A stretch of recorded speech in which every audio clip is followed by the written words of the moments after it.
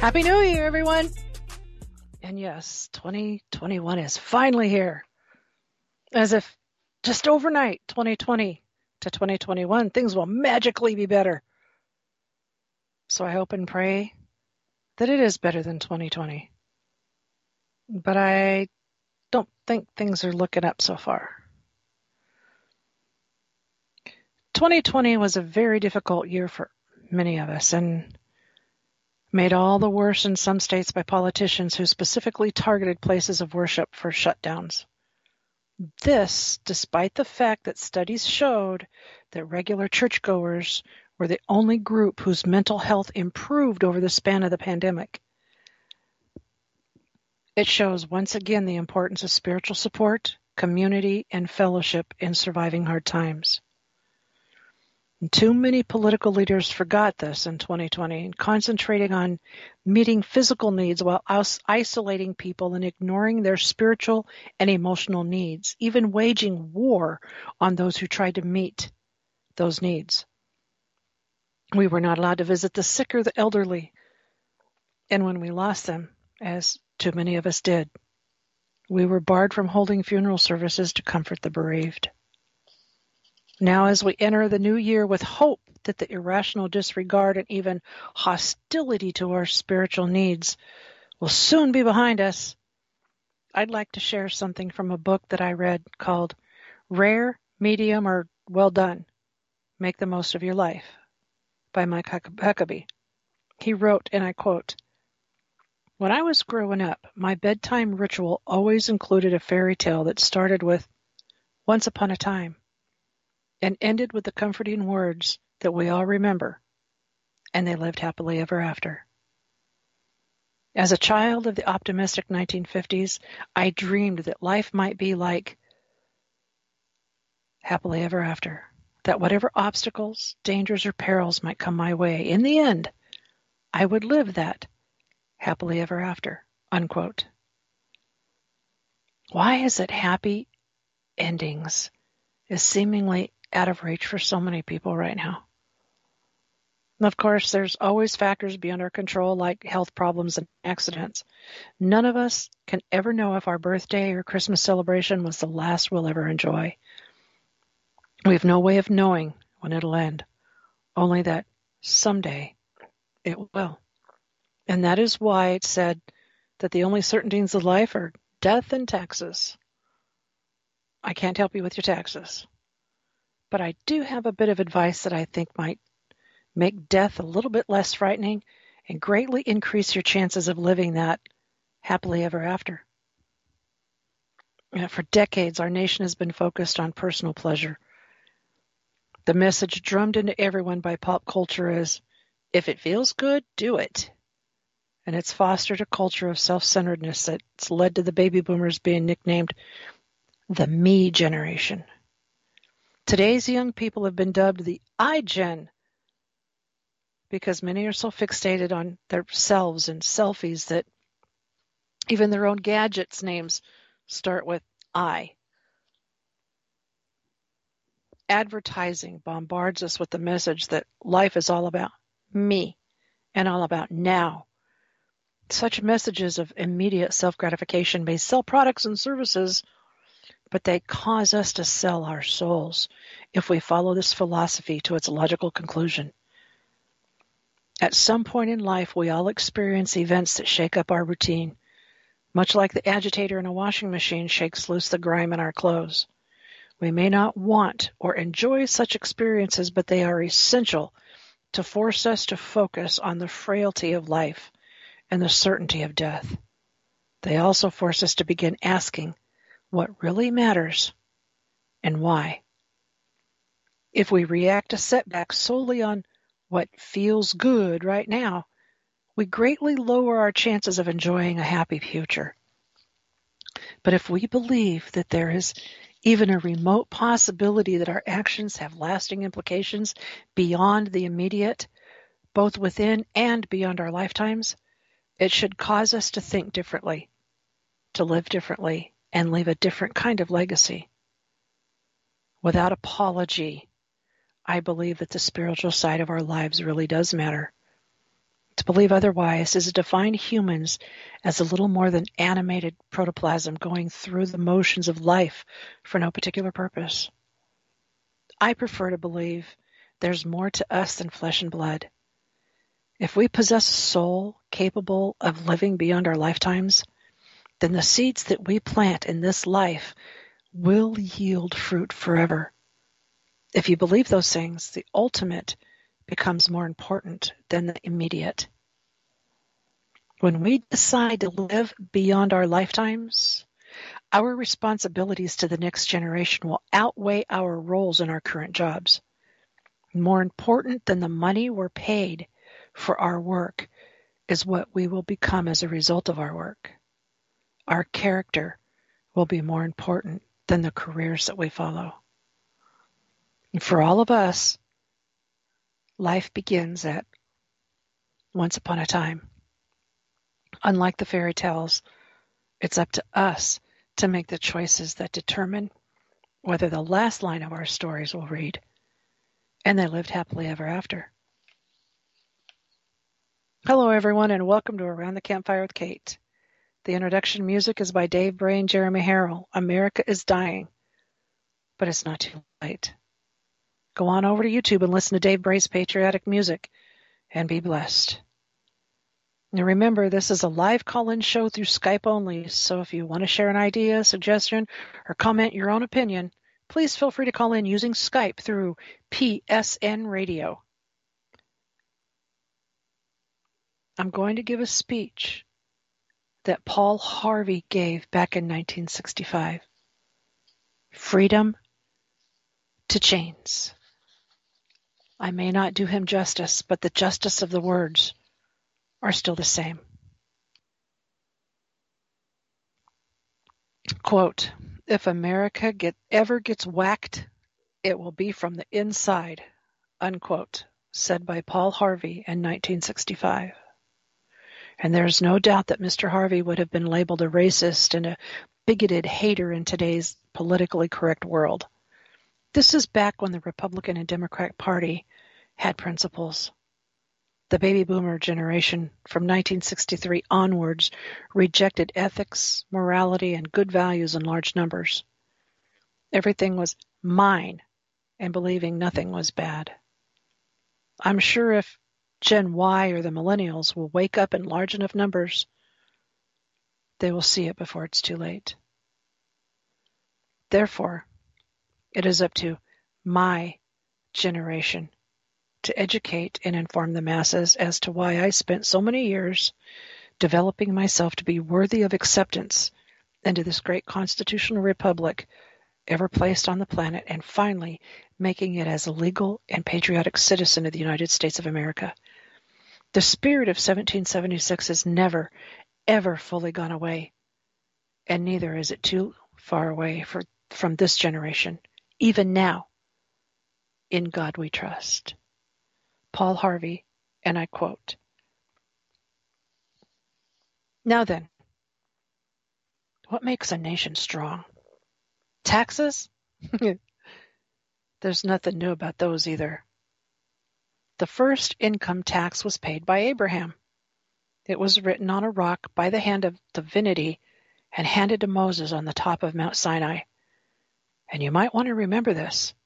It was at the flat rate of 10%. It promised the wrath of God on anybody who tampered with or violated that law. Christ was born in Bethlehem because Joseph was on his way to pay his taxes. Joseph was a relatively well-to-do landowner of the house and lineage of King David.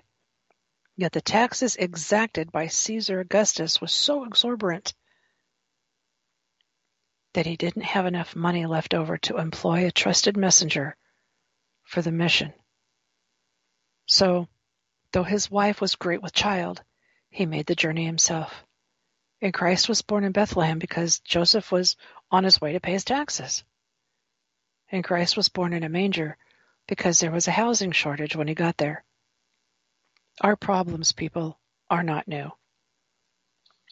At Runnymede, the Magna Carta was handed to King John on the end of a sword, denying to royalty the right of unlimited taxation.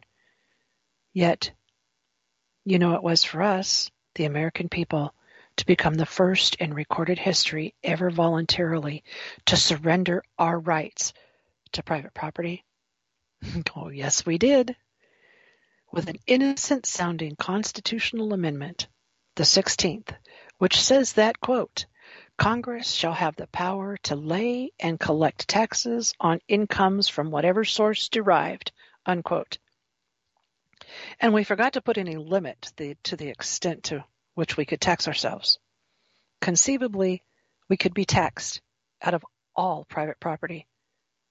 We could be taxed not 70, 80, 90, but at 100%. We could be awakened one morning and find the government owns our farm, the house, the car, and has a mortgage on the church, legally. Historically, any nation has taxed its people more than 25% of their income, their national income. Initiative was destroyed, and that nation was headed for economic eclipse. Presently, 1965, the American people are being taxed 33% of their total income. History says we'll roll forward on momentum for a little while, but we'd better get some more gas in the tank pretty quick. You see, ours is not the first, by George, good government to arise on the world stage. There have been several: Rome, Spain, Greece, China, and others, and each enjoyed about 150 years of its zenith. And that's just about our time in the New World. And then each decayed away. Not one of them was ever destroyed by anybody else's marching legions. Each rotted away morally, socially, culturally, economically, simultaneously. One of the most cruel paradoxes of history is this. Because each was a good government, it bore bountiful fruit, and when it bore bountiful fruit, the people got fat. And when the people got fat, they got lazy. And when they got lazy, they began to want to absolve themselves of personal responsibility and turn over to the government to do for them things which traditionally they had been doing for themselves. At first, there appears to be nothing wrong asking government to perform some extra service for you. But if you ask the government for extra services, government, in order to perform its increasing function, has to get bigger, right? And as a government gets bigger, in order to support its increasing size, it has to what? Tax the individual more. So the individual gets littler. And to collect the increased taxes requires more tax collectors, so the government gets bigger. And in order to pay the additional tax collectors, it has to tax the individual a whole lot more. So the government gets bigger and the individual gets littler. And the government gets bigger and the individual gets littler. Until the government is all powerful and the individual is hardly anything at all. The government is all powerful and the people are cattle. Now some believe that the need is for the vigorous, strong man to rise on the scene, to regulate and regiment the affairs of men. Yet history tells us there have been several such. Once upon a time, there was a nation great and powerful and good. Few were suffering from the aftermath of war, from a depression. And then came upon the scene a leader, an idealist, self-confident, intolerant to criticism. A wise lady limited his early activities to combating the financial depression. Nobody could argue with that. But in a while he began to regulate business and establish new rules to govern commerce and finance. Some of them in a some of them in diametrical disagreement with the God-made laws of supply and demand. But anybody who disagreed with those rules were promptly fired. The new leader saw that under the old system of free enterprise, landlords prospered, so he levied new taxes to take away their profits and destroy what he called the monopoly of capital. To please laborers, he controlled prices. To win the favor of the farmers, he gave them loans and subsidies. The national debt mounted alarmingly. Whenever anybody tried to tell him that governments, even as people, can go broke when they spend beyond their incomes, he said, they just didn't understand deficit finance. Well, what do you say? Did he build on rock or on sand? I say on sand. For you see, this was the story of Emperor Su Tongfo, who led China to its doom more than 1,000 years ago. I am satisfied with all my heart that if Uncle Sam ever does get whipped, here too, it will have to be an inside job. It was internal decay. It was not external attack that destroyed the Roman Empire. Starting about 146 BC, internal conditions in Rome were characterized by a welter of class wars and conflicts, street brawls, corrupt governors, lack of personal integrity and moral responsibility. About 290 years after Christ, a Roman emperor named Diocletian, he took over. He really grabbed the bull by the horns. He took over at a period of turmoil and severe depression. The thing Diocletian did was call in the gold and close the banks and raise the taxes. He reduced the power of the Senate, delegated its power to a lot of little government bureaus. Do you know they even had a Transportation Act back there? Prescribing the fee required to rent a laden jackass per mile, and at today's rate of exchange, it would have amounted to about 1/8 of a cent per mile, which meant that in order to make a profit, a jackass would have to carry 5 passengers. That was simply beyond the capacity of the jackass. Diocletian put millions of people on the public payroll. But when this failed to do the job, the country was still in trouble. He asked more personal powers for himself. For a brief while, incidentally, they were standby powers. But then he used them all at once. He froze wages. He froze prices. He froze jobs. He stopped profits. He dictated to the farmer what he could plant, when and how he should sell it, and for how much, and he rationed food. And what happened? The labor market closed down. Incentive was gone. Farm life became dependent on bureaucratic red tape. Exorbitant taxes cost the farmer his land. He kept for himself only a small plot on which he might grow turnips for his family. He lost the rest of it to the state, and without food, and with the incentive gone, city life stagnated and declined. And Rome passed into what history has recorded as the Dark Ages, lasting 1,000 years. Just by turning to the left, the world has gone in circles. A nation would evolve from a monarchy into an oligarchy, from an oligarchy to a dictatorship, from a dictatorship to bureaucracy, from bureaucracy to pure democracy, where, finally, the people would cry out from the chaos and confusion of the streets, "Oh, please, God, give us a king." And God would give them a king. And they'd have a monarchy again and start the whole silly cycle anew. Now, either we will profit from the errors of their ways, or it follows us as the night, the day. Our children are going to have to relive the Dark Ages all over again.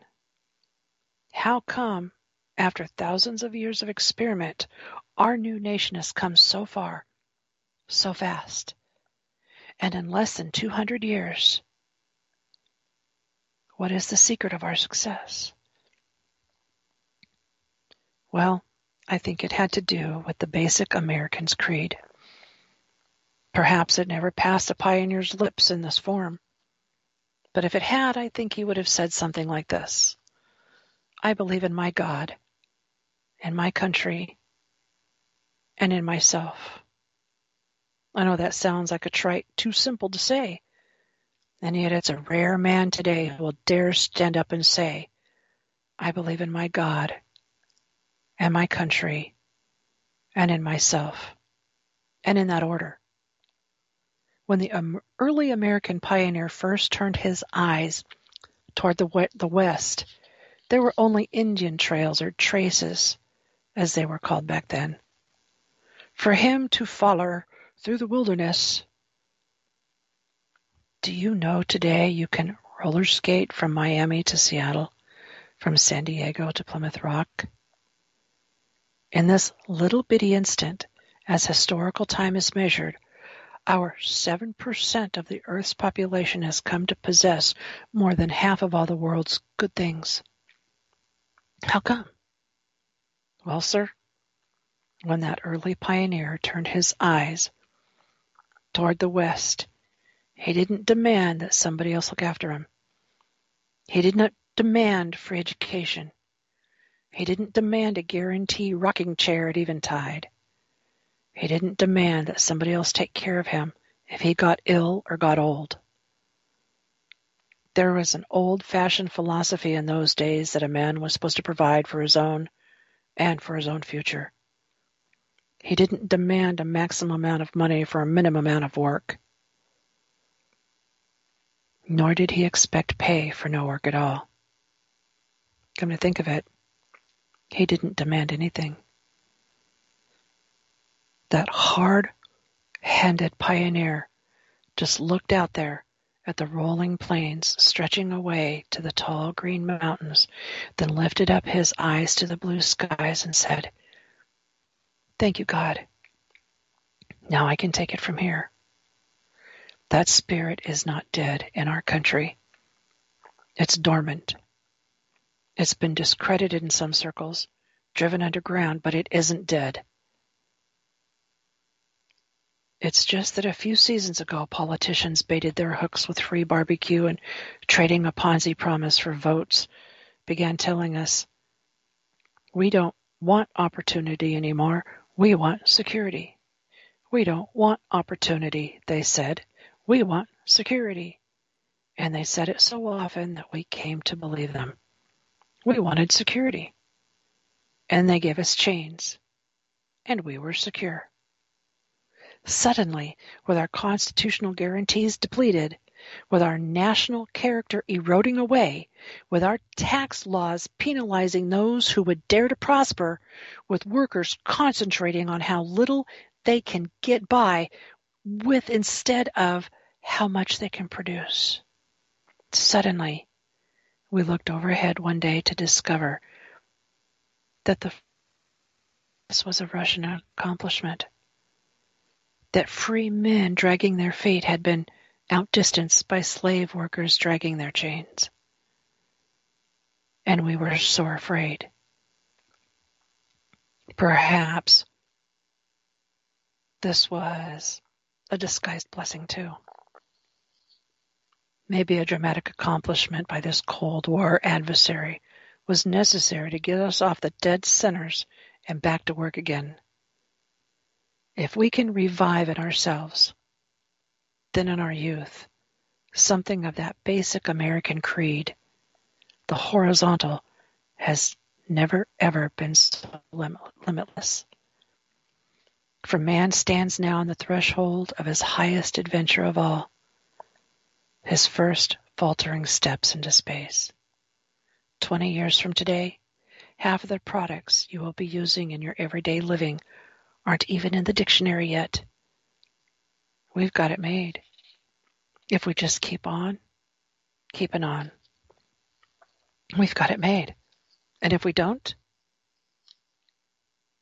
we will follow those other great nation-states of history into the graveyard of ignominious oblivion. History promises only this for certain. We will get exactly what we deserve. Unquote. Thank you, Paul Harvey. So, what makes a nation strong? It certainly is not taxes. It is freedom. Abraham Lincoln once said, quote, "America will never be destroyed from the outside. If we falter and lose our freedoms, it will be because we destroyed ourselves." Unquote. Norman P. Volkowski wrote the American's Creed as, quote, "I do not choose to be a common man. It is my right to be uncommon. I seek opportunity to develop whatever talents God gave me, not security. I do not wish to be a kept citizen, humbled and doled by having the state look after me. I want to take a calculated risk, to dream and to build, to fail and to succeed. I refuse to barter incentive for a dole. I prefer the challenges of life to the guaranteed existence, the thrill of fulfillment to the stale calm of utopia. I will not trade freedom for beneficence, nor my dignity for a handout. I will never cower before an earthly master, nor bend to any threat. It is my heritage to stand erect, proud and unafraid, to think and act myself, enjoy the benefit of my creations, and to face the world and boldly say, this, with God's help, I have done." Unquote. From freedom to chains, we are here. We are living it now. What is happening now in our nation is happening exactly how I narrated what Paul Harvey had said in 1965. And what are we doing to survive the next phase? The last phase of the Biden crime family puts it is the next phase. Creepy Joe claims that the United States Constitution will be null and void by late March, if not sooner, of this new year, if he is sworn in as our next president. He will use the Constitution that he loathes to destroy our very Constitution, so that he can say that the Constitution is no longer valid for the United States of America. So what are you going to do to prepare for this next phase? In almost any survival emergency, the United States Air Force believes 2 magic numbers can help save your life. In its grueling survival course at Fairchild Air Force Base near Spokane, Washington, the first thing that instructors drill into your head is 98.6. Whatever you do, they say, protect your core body temperature. They don't even bother to attach degrees to the numerals. Their slogan is simple: maintain 98.6. It's the top priority. And as we learned growing up, cold kills. In a survival situation, everything else like food and shelter can wait. Once the Air Force bangs 98.6 into your brains, there's one other digit it force feeds. Every student learns the magic number 3. Whether you're an F-15 fighter pilot or a single mom in a car accident or taking a walk in the park, the number 3 can keep you alive. The rule of 3 states that you cannot survive 3 seconds without spirit and hope, 3 minutes without air, 3 hours without shelter in extreme conditions, 3 days without water, 3 weeks without food, 3 months without companionship or love. Air Force training emblazons the number 3 on your mind. They make you memorize the order of the rules so that you will always know your survival priorities and be able to manage your needs. Then they drop you off in the woods, deprive you of food, and run you all around until you can't think straight. They teach you which plants to eat and which ones are poisonous. They show you how to make a slingshot and hunt for your dinner. They rough you up and interrogate you like you're a prisoner of war. And at the end of the 17-day course, they hope you never forget those numbers. 98.6 and 3. In the fog of war or a downpour of a storm, those magic numbers keep your priorities clear and help you stay alive. I'm going to hit part 1 of Escape and Evasion, some bug-out tips. Part 2 will be broadcast on Thursday night, January 7th, 2021. Escape should always be on your mind during soul unrest. When driving, never get boxed in between other cars or obstacles. For example, stay far enough from the car in front of you so you can maneuver around them if needed, and never, ever take the middle lane in a 3-lane road with cars on either side of you. You will not be able to move around them. What would you do if your car were disabled? You might still need to move faster than you can walk. It's a good idea to keep a mountain bike or other portable, foldable bicycle or scooter in your vehicle. If you run out of gas, your car is otherwise disabled, you'll still need to be able to cover a lot of ground in a hurry. If you use a bicycle or other human-powered vehicle for transport, do not forget to think in terms of equipment. If you cannot carry more than the contents of your backpack on your shoulders, you might as well be walking.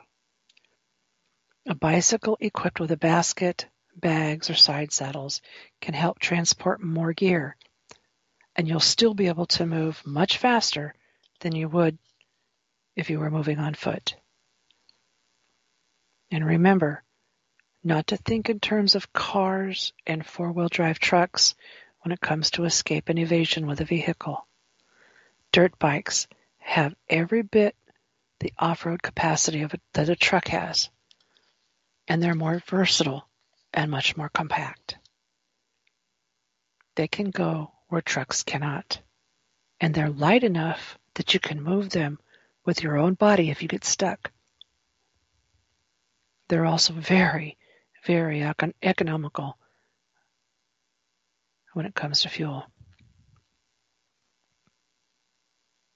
We often plan in times of social chaos to avoid contact. What if you needed to be rescued, however? Pack a reflective vest or the reflective tape that runners use. When in need of rescue, use these to increase your visibility while signaling for help. Because these are small, portable clothing items, you can take them off when you do not want to be found. Hiding or being rescued is then entirely up to you in a social chaos situation. There's a saying, pick a lock and lock behind you. It is a good idea to familiarize yourself with basic lock-picking skills. Tools and books on how to pick locks are readily available. Your state or locality may have laws about the possession of burglary tools, so do some research before you obtain these items. Yet still, it's a good idea to know how to pick a lock. If you can disable a lock, to get past it without damaging it, then you can relock it behind you in order to safeguard your path. Whenever possible, get above an emergency situation. The thing you use to gain altitude could be a tree, an access ladder, a fire escape, or other means of gaining altitude. Many people will simply forget to look up in an emergency, which means they'll pass right by you. Being up above the action means you have a better chance of spotting real trouble before it can get to you too. When choosing a location to meet your family members or the members of your party, consider what is likely to draw looters and rioters. Choose a location that has no value and no interest to such people whatsoever. The last thing you want to do when choosing your rally point is to put it right by a glass-fronted store full of stereos or a gun shop or a grocery store. You want to avoid the places that looters and rioters will attack. If you feel you are in danger of being squeezed by a crowd, hold your arms straight up. As the crowd compresses, bring your arms down, lifting yourself above all of those next to you. Alternatively, just raise your torso above the crowd. There's more than once people have been crushed because they could not bring enough air into their lungs. The danger of being killed by a crowd squeezed is real, and you must be prepared for it. You may not think as running as survival training, but it might be smart to take a little bit of running up now. If you can run a mile every day, you can put a mile between you and the emergency in a hurry. This increases your chances of survival dramatically. Gradually building up the strength and endurance to run a mile every day will make you stronger and more fit and healthy overall, which also improves your chances. If you believe in political rallies or other political events, make sure you park your car well away from any huge crowd or any damage. If something goes wrong and social chaos breaks out, your car will be in a lot less danger than if it was close to the action. You'll also be there if you need to get away once you clear the emergency condition, whereas it might not be if you were closer to the event. In an escape and evasion situation, you may be captured. Your captors may be moving you from one location to another. Do not be afraid to turn yourself into dead weight by pretending to faint. Someone who has fainted is a burden, and your captors may decide it's better to find someone else who can move under his or her own power. They may drop you and move on to someone else. Your IR footprint, your infrared picture, or your body heat may be something you'll want to conceal. Insulating space blankets are thin strips of material that work by keeping your body heat in. Use the same insulating blanket to hold your heat in to mask your body heat signature from infrared detection equipment. Make sure to wrap the blanket around your shoes and heat to prevent leakage. You could even paint the outside, which is shiny, to keep it from standing out visibly. If you're trapped in a mob confronting police, do not go backward or forward. Go lateral. As you're moved along with the mob, look for buildings with more than one exit. Hotels are great for this. Enter the nearest suitable building. Cross the lobby and exit the other side. Flee to another street. If you're on the wrong side of the mob, pick your target building and pick it well in advance and begin moving sideways as the crowd moves you forward and back. This is the way a ferry crosses a river. It aims either upstream or downstream, moving across the river as the current helps it meet to its landing. If at all possible, avoid demonstrations. If you get caught near one that turns ugly, staying low is your best bet. The more upright you are, the more visible of a target you make. Stay low, stay alert, pray, and make sure you always know where you're moving. It may be necessary to pop up like a prairie dog periodically to assess your position before you return to moving low. But the most important thing is stay low and keep moving. Remember that in urban areas, obstacles and other artificial structures that can cover and conceal you may also hinder your escape. Obstacles are double-edged in that way, depending on where you are in relationship to where you're going. They may be helping you hide or they may be cutting you off. Electrical and natural gas transmission right-of-way corridors provide good highways for travel that most people do not consider. What's the best way,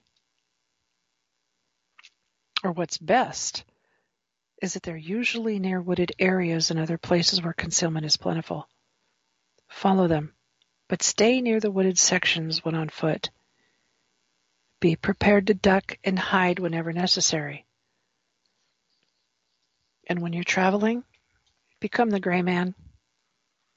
When walking through a working class neighborhood, wear working class clothes.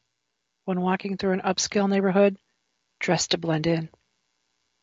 If you feel that you must wear tactical clothing, choose clothing as close to normal civilian dress as possible. Your backpack and other travel gear should not scream, "I'm carrying weapons inside."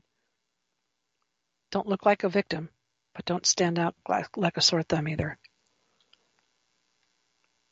Remember that in social chaos events, most people will go to places already known to them. This could cause great danger depending on the scenario. What if during social unrest, a variety of parties desperate for supplies and safety all converged on the local mall? If you think about it, someone else could think about it. Avoid places where other people are likely to go. During social chaos, large crowds are the worst danger you can face. You probably already know you shouldn't drive a car right into an angry crowd unless you're prepared to gun the accelerator and keep driving as fast as you can. You may have seen footage of people shaking a car as part of a mob before eventually turning it over on its side or even on its roof. And what if you're just yanked out of your car? Have you forgotten the most fundamental safety precaution of all? Lock your car doors at all times. It's a simple act that helps safeguard you wherever you are in your vehicle.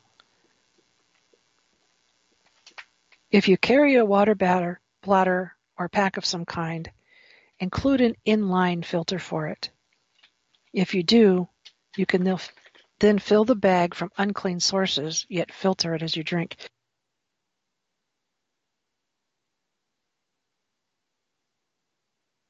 This enables you to filter water for more than one person. The purified water needs less cleaning, less often, and requires less energy to drink. You know how to get home or to your rendezvous point, but what if you can't get there from here? What if somebody is following you and you need to lead them away? Then you need to get home from a different location. You need to research more than one way to get home. then you need to practice using those routes. It pays to vary your routine. It's a running joke in zombie movies. A live person or a person who sees the zombies and starts shuffling around, acting as the zombies do. And pretty soon the monsters ignore them, and they can go about their own way in peace. The same is true of angry, rioting crowds during times of social chaos. Yell along with the crowd. Blend in with them. Go along to get along. If they think you're one of them, they won't come after you. But if someone else is after you, the crowd that thinks you're with them will defend you as you make your escape. During times of social chaos, avoid making eye contact with as many people as possible. Eye contact will be seen as hostile and as a challenge by some agitated parties. When moving through a crowd, look beyond everyone as if to point in the distance, and look as if you're concentrating on that point.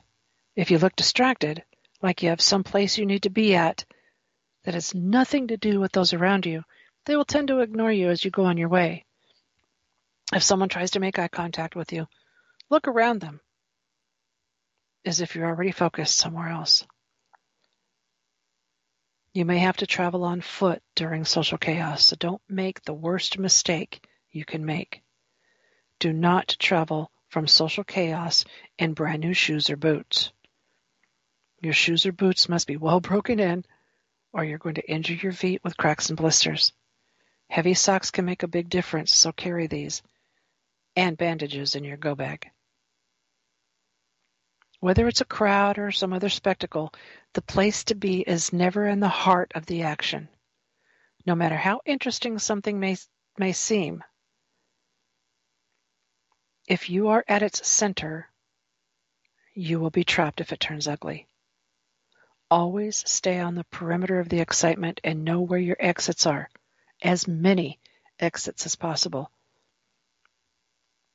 There's no way to prepare for every scenario, but in times of social chaos, especially if you manage to make an enemy of someone on purpose or by accident, if you can disguise yourself, you can avoid trouble.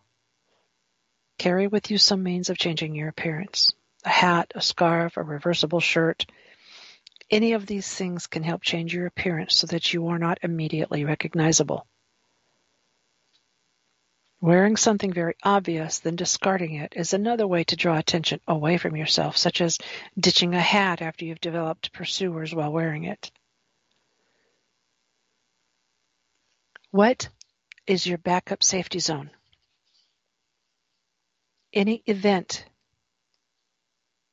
may make your home with all of your survival stores or your bug-out location with all of your well-planned caches completely unavailable. Do you have another option? If you have not planned ahead for this, you very much need to do so now. Even in lawful, moral self-defense, confrontation in a social chaos situation can kill you. You must be careful not to do anything illegal that could come back to haunt you later. Remember, cameras and witnesses are everywhere, but you must not stay behind to get killed by a mob if you've angered some among them by engaging one of their numbers. Hit and run or hit and evade may be the order of the day in social chaos self-defense. Even if you believe you are a member of the crowd, such as demonstrators whose demonstrations are that you were attending, a mob has a mind of its own. The group mind can turn on you when you least expect it. Say one wrong thing, make one wrong move, or get picked out of the crowd by someone else, by mistake or on purpose, and you could be in danger of losing your life to an angry rebel. Always remember that crowds are dangerous and can turn on you in a heartbeat, and never trust them. When forced to move with a crowd, stay at the edges of that crowd, but also be aware that you must turn when the crowd does, or risk being outed by the crowd's movement. Stay near the back and break away if you must change direction. But make sure you do it when nobody can see you. You don't want suddenly to become the target if a member of the crowd sees you fleeing. We don't like to admit that race and ethnic background may make a difference to some people, but it really does during times of social chaos.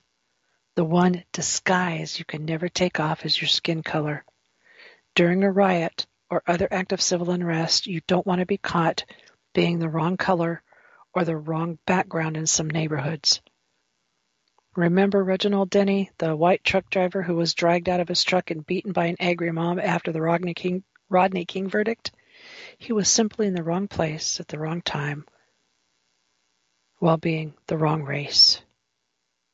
Never forget that you may become a target simply because of the color of your skin or the aspects of your appearance.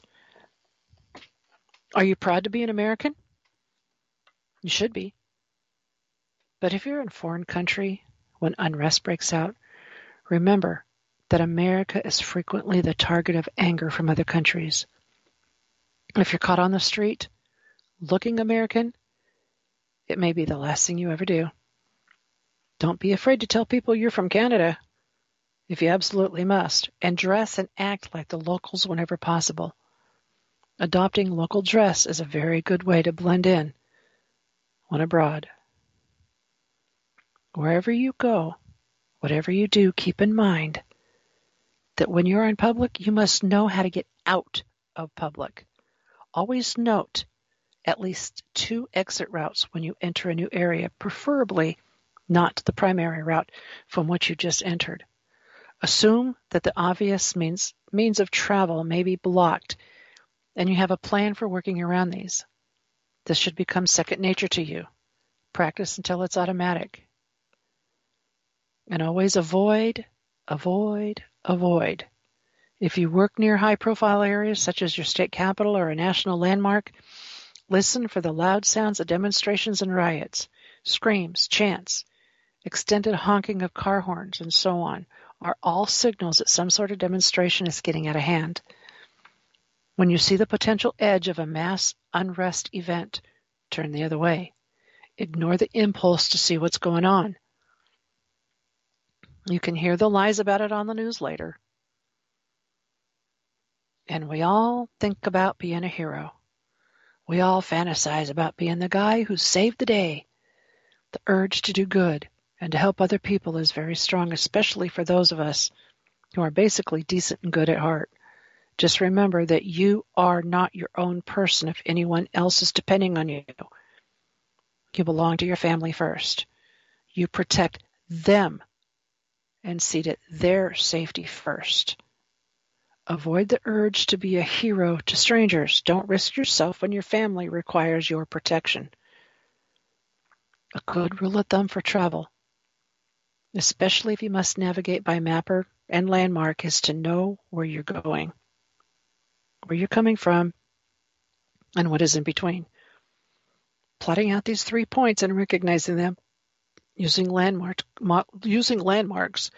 is a good way to make sure you don't go around in circles or miss your route. Plotting the midpoint between the start and the end keeps you on track. If you have the ability to store it, make sure you keep plenty of spare gasoline on hand. And do so safely, and make sure you don't create a fire hazard. And also, it's not a good idea to keep your spare gas in the trunk of your vehicle, even in a properly approved container, because fumes can enter your vehicle. For long-term storage, make sure you stabilize the gasoline to prevent it from turning to varnish. Remember, gas will be among the first commodities to be rationed or to run out entirely during a time of social chaos. Angry mobs are often dispersed by riot police wielding fire hoses. At least that's how it looks in the movies. A big canister of bear spray may be what you need to disperse an angry mob, however. At the very least, it may help back the mob down long enough for you to get away. Stay alert to conditions further up the road while driving, especially if you're on a highway on which you could be trapped. And during some conditions, drivers have been trapped for hours, even days on highways from which they could not turn off once they were stuck between other cars. Never drive into unknown congestion on the road. Stop, observe, and if necessary, turn around. When caught in a large group of people, remember that slowly rotating your body can help you to corkscrew your way out of danger. As the people around you move, your rotation will help carry you past them and beyond the crowd. This movement will also prevent you from being thrown to the ground and trampled. Your family, your team members are the most important people in your world. You need to plan ahead to keep them safe. And one of the best ways to do this is to develop a special code word among them. That code word should be the signal that tells your family it's time to meet at the predetermined safe location. The code word prevents others around your family and team members from knowing that something is wrong, which may help provide a window through which they and you can escape. Have you ever traveled at night? Or at night in the rain? Do you hit things you would have easily avoided during the day? The dangers of travel during the night are many times greater than traveling during the day. While night offers cover, it also conceals hazards. Avoid traveling at night whenever possible. Things we think are impassable barriers seldom are. The walls of the average home or structure are mostly drywall held up by studs. There may or may not be insulation within the walls, but this rips easily by hand. You can kick through or break through most drywall sheets. If you have a heavy tool like a hammer, it's a whole lot easier. With a little work and a little time, you can break through most ordinary walls, especially walls in cheaply built modern structures. Remember the saying, the best defense is a good offense? If you are being pursued, then you are the hunted. Turn the predator into the prey. Turn the tables on the hunters and make them the hunted by doubling back and around. Make them your target rather than being theirs. Once the tables are turned, they usually break off their pursuit. Sensing movement of a crowd is very important. Note the crowd's movement and stay with its periphery. But do not give in. Do not be driven by the crowd. If you allow the crowd to dictate your movement, you will slowly become part of the mob, and it will be harder to pull yourself out. Railways, even in times of declining rail freight, are common throughout the United States. These railways frequently have ditches alongside them. Those ditches provide a great alternative highway for those traveling on foot. Use the ditches parallel to the tracks to expedite your discreet travel. And remember that a crowd never takes narrow, difficult routes that would break it up and spread it out. A crowd always takes major routes, routes of the least resistance. When planning your escape routes, include as many non-main routes as you possibly can. The smaller and more narrow, the better, for this prevents the mob from following you as a whole. When planning your safe areas, don't forget things like consulates and embassies when in a foreign country, as well as homes and businesses of friends and family. By establishing multiple routes to these multiple locations, you can create a network grid of safe places to go to in the event that social chaos breaks out. If you're not mobile, get mobile. If you are mobile, stay mobile. Buildings are natural barriers that break the momentum of a mob. They will move around buildings because they have to.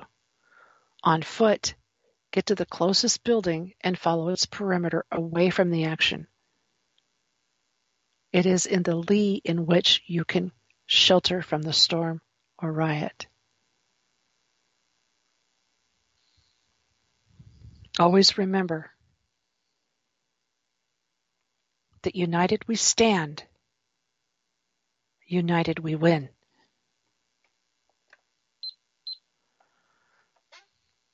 Why am I telling you all this? Because many of us need to know. And if you already know, then it's a refresher, and it will not hurt. This ends the broadcast for me tonight. If you like the show, please tell your friends.